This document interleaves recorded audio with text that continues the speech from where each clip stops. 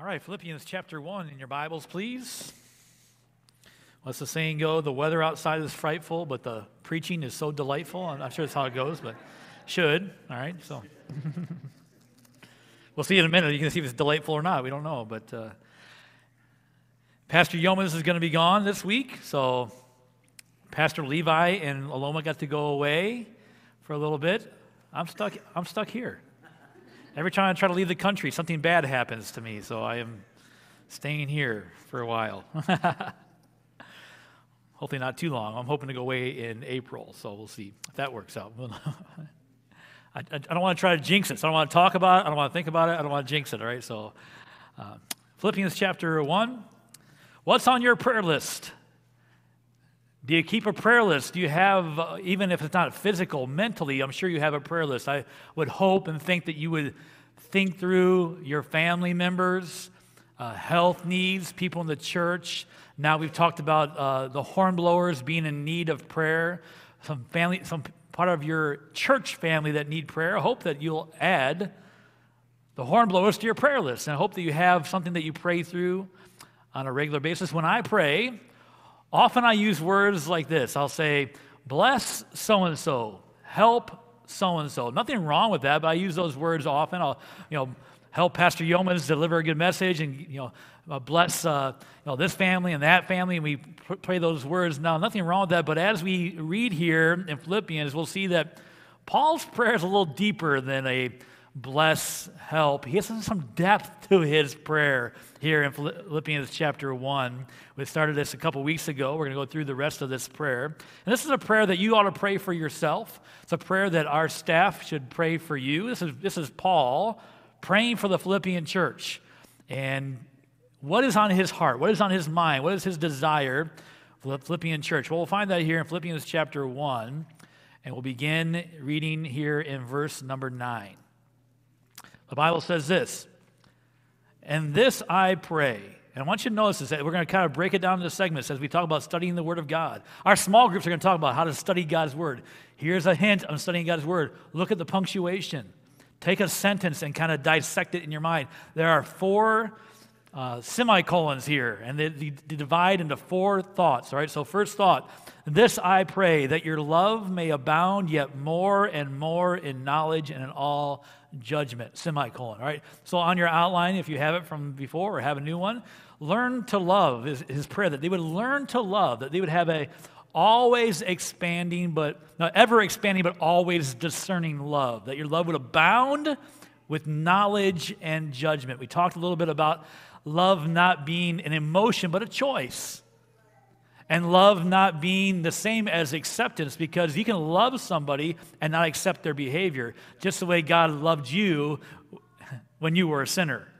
He doesn't accept our behavior, but he loves us. And so we can love. That's a always abounding but discerning type of love, to love without acceptance at times.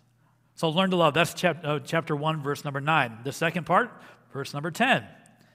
That ye may approve things that are excellent, semicolon. Point number 2, here's another thought. I'm going to pray that you learn to love. Number 2, that you would choose the best, right? We had a little illustration up here 2 weeks ago. We played Price is Right game. Easy to put in order, things that have monetary value. We were able to put these in order from the cheapest to the most expensive. That's easy to do, but more difficult when we went back and played the same game. We talked about priorities. Is it more important to take the overtime at work or spend time with your family?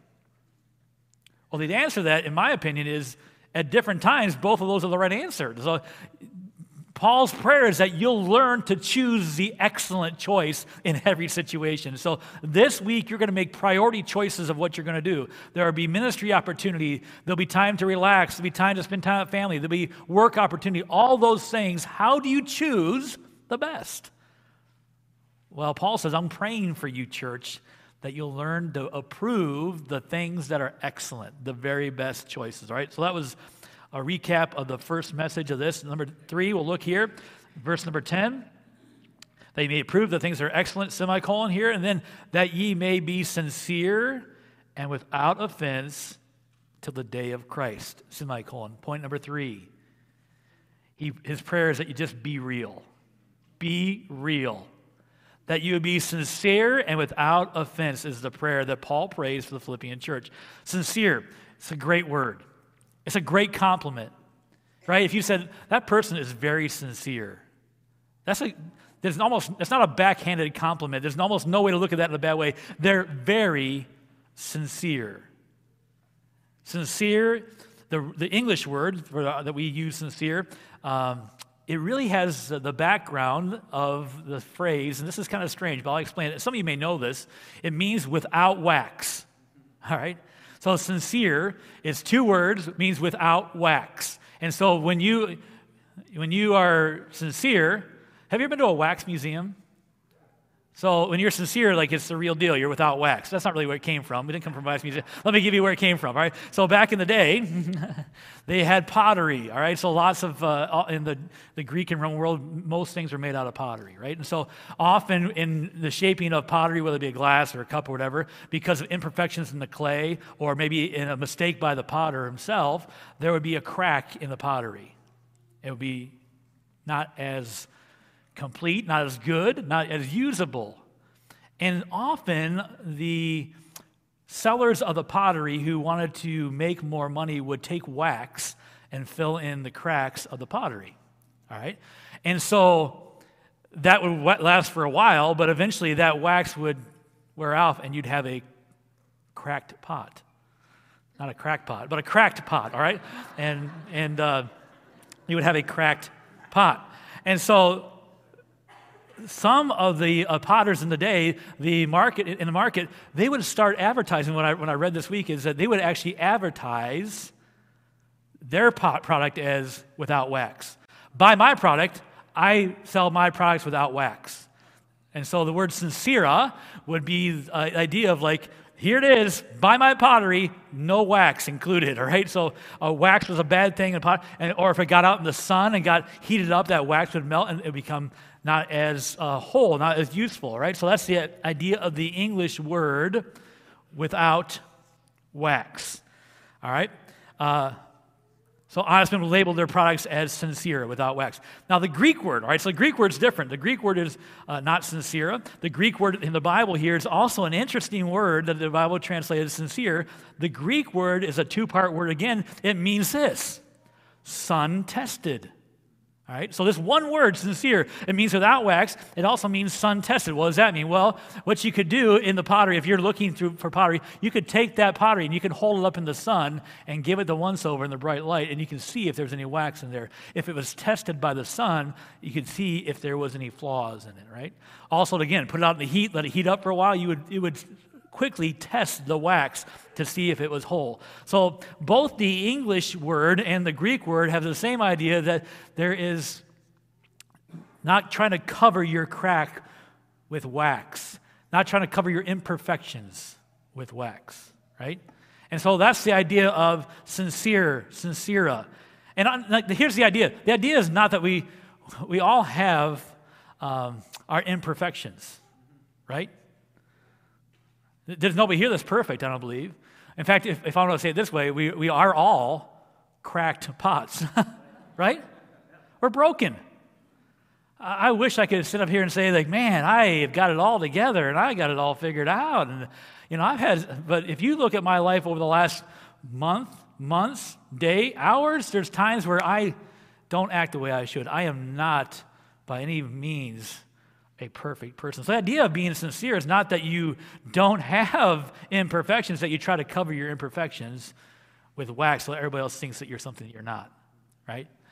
And you try to sell yourself off as something that you're not. And the Bible here says that you ought to be sincere. You ought to not. It's the opposite of being a hypocrite, hypocrisy, like to try to cover up and make it look like you got it all under control. You don't. In fact, one of the best things about small group is that you are in a smaller group where you can be more real with each other. Do you have people in your life that you can be real with? Hey, I get it. Like, if I have a bad day or a bad Saturday night or whatever, and I come into church and you say, hey, pastor, how you doing? I'm not going to unload on you right there at the front door. I'm not going to do it. I'm going to say, hey, I'm doing all right. Yeah. Is that being a hypocrite? Am I being unreal with you? No. But I need to have people in my life where I can be real. And I'm just, the idea of it is being in church and being in ministry together with real people, not trying to put on an act, not trying to put on a fake. This church ought to be full. What's the biggest complaint about churches from people who don't go to churches? It's full of hypocrites. Have we earned that? In some ways we probably have. And Paul says, my prayer for your church in Philippi, that you be sincere. Don't be filling your imperfections with wax to try to push yourself off as something that you're not. But then he says this, and I think this is interesting, that you be sincere and without offense. Okay, interesting. I think there's a balance there. As you are real without each other, be without offense. Here's what some people say, well, if you don't like who I am, tough. Deal with it. This is who I am. This is me real, so if you don't like it, too bad for you. Well, that kind of does add up to the first part of the verse about being real. The second part of the verse says, do it without being offensive, without causing other people to stumble and fall. How can you be real and not be causing other people to fall? That's the balance. Again, that's walking spiritually. And again, you don't have to be perfect. It's okay to say, hey, I've messed up. I made a mistake. I apologize.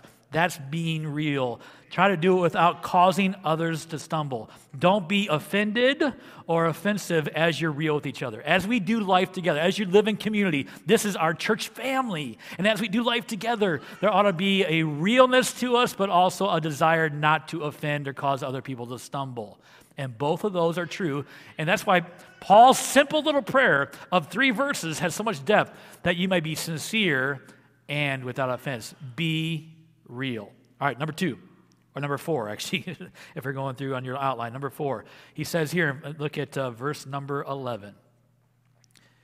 Being filled with the fruits of righteousness, which are by Jesus Christ, unto the glory and praise of God. Number 3, that you be fruitful. He said, my prayer is that you be real and you be fruitful. Now, way back in the beginning of time, God told Adam and Eve to be fruitful. This is totally different than that kind of be fruitful and multiply and replenish the earth. This is different kind of fruitful altogether. But God says here, Paul says, I want you to be filled with fruit, or fruitful, filled with fruit in your life. So if I said to you that I'm praying for you this year, I'm going to say, John, listen to me, I'm praying for you this year. John, I'm praying that you'll be fruitful. That's a good prayer. I mean, it's a biblical prayer. But what does that mean to you? If I said, I'm praying for you that your life will be fruitful this year, that you would be filled with fruit, how would you define that fruitfulness or success in a year or in a period of time? So there's all kinds of answers, but Paul's answer is this. Look at the verse. They be filled with the fruits of righteousness. He's talking about the fruits of be filled with the fruits of righteousness. That there be right acts, there be righteous acts, good deeds in your life. That people will see in your life something different because you're living a life that's filled with the fruit. Fruit is something you look at to identify a tree as what kind of tree it is, right? And so are there actions, deeds, examples in your life that show the righteousness of Jesus Christ? That's Paul's prayer for the church. That Paul's prayer for the church was not like, well, I pray that like when you come to church for that hour that you'll be on your very best behavior and you'll really listen, really be good here in that hour and then go do whatever you want. His prayer, it wasn't so much about what happened in the hour, it was what happened the rest of the week, that you'd be filled with fruit. Be real and be fruitful. That was on his heart. That was his desire. All right? And we see here Jesus is the source. He says, be filled with the fruits of the righteousness, which are by Jesus Christ. You have no power, no ability to do the right thing in the right situation without the power of Jesus Christ. That's the driving force, which are by Jesus Christ. The story is told of a man named Lawrence of Arabia. Lawrence of Arabia was a military guy and a archaeologist back in the First World War, right? Maybe you've heard the name Lawrence of Arabia. There's a movie about him. On one occasion after the war, he brought some Arabs back to London, England. All right? He put them up in a beautiful hotel, took care of them. These were men that were used to living in tents. They were Bedouins or nomads. They never had a home. They never had a house. All they had was tents, and they lived with that camel lifestyle, moving from place to place. And he brought them to London to show them all the beauty and splendor, put them in a beautiful hotel, and kept them there for a few days. And one thing that really fascinated them was the ample supply of water. See, and obviously it makes sense. In the Middle East, water was life, and water is life still, but it wasn't so available. And so the faucets in the hotel really kept their attention, that all they had to do is turn the knob and water came out. They thought that was amazing and unbelievable. Well, the day came when they had to pack up, and they went to pack up, and as they did, he checked their bags. And he found in their bags the faucets. They had taken the faucets from the hotel. Right? I only have a faucet because I'm in the middle of remodeling. This is why we have a faucet, all right? This is not attached, all right? Just so you know. And so in their bag, they thought, if we can take the faucets, we'll have the water. We laugh because that's foolish. We understand that the faucet is just a delivery of the source. They don't have the source of water. The faucet do no good, right? And so they can take all the faucets back all they want, but it would do no good. They'd still be without water. But listen, often we as Christians live our life, we're just the faucet. The source of our righteousness, the source of and the power to live the right life comes through Jesus Christ. And as we disconnect from the source, we'll have no water to come out.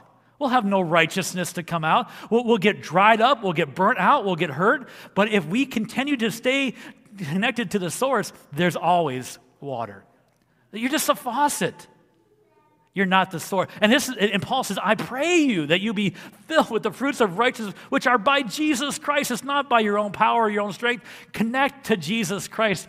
Just be the faucet to bring out the good works. And so our prayer as a staff for you is that you be filled with the fruits of righteousness by Jesus Christ. And then he says this, unto the glory and praise of God.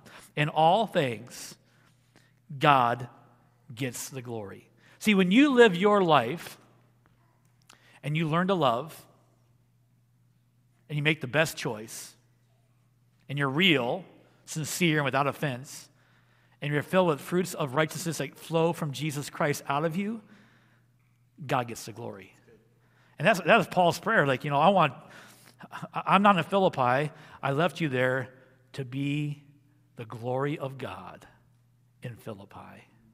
And my prayer is that you learn to love, make the best choice, be real, and be fruitful so that God could be glorified.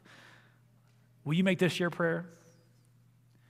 Will you make this your desire this week? Will you, as you go this week, desire, Lord, help me to be fruitful today. Let your righteousness flow through me to others around me. I don't have the power of my own. I want it to be you that flows through me.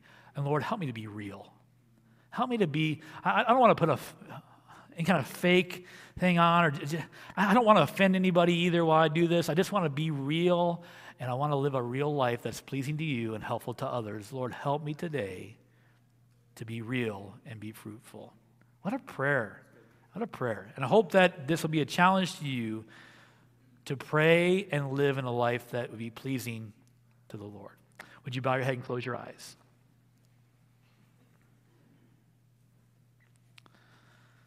A New Year's prayer, we call it just because we're in the new year. It's not a New Year's prayer. It's a prayer that Paul prayed. We don't know when he prayed it. He said, this is my heart's desire for the church of Philippi. It's our heart's desire for you as a church. It should be our heart's desire for ourselves to live a life that in the end brings glory to God. Can I ask you with your heads bowed and eyes closed to think about how your life might look different this week if you learn to love? If you learn to love somebody, even though you didn't accept what they did, but you could learn to love them in spite of that. Even if you learned to love, even if there was nothing really attracted there, like God loved us when we were yet sinners. Christ died for us. When we were unattractive, God loved us. What would your life look like if you learned to love?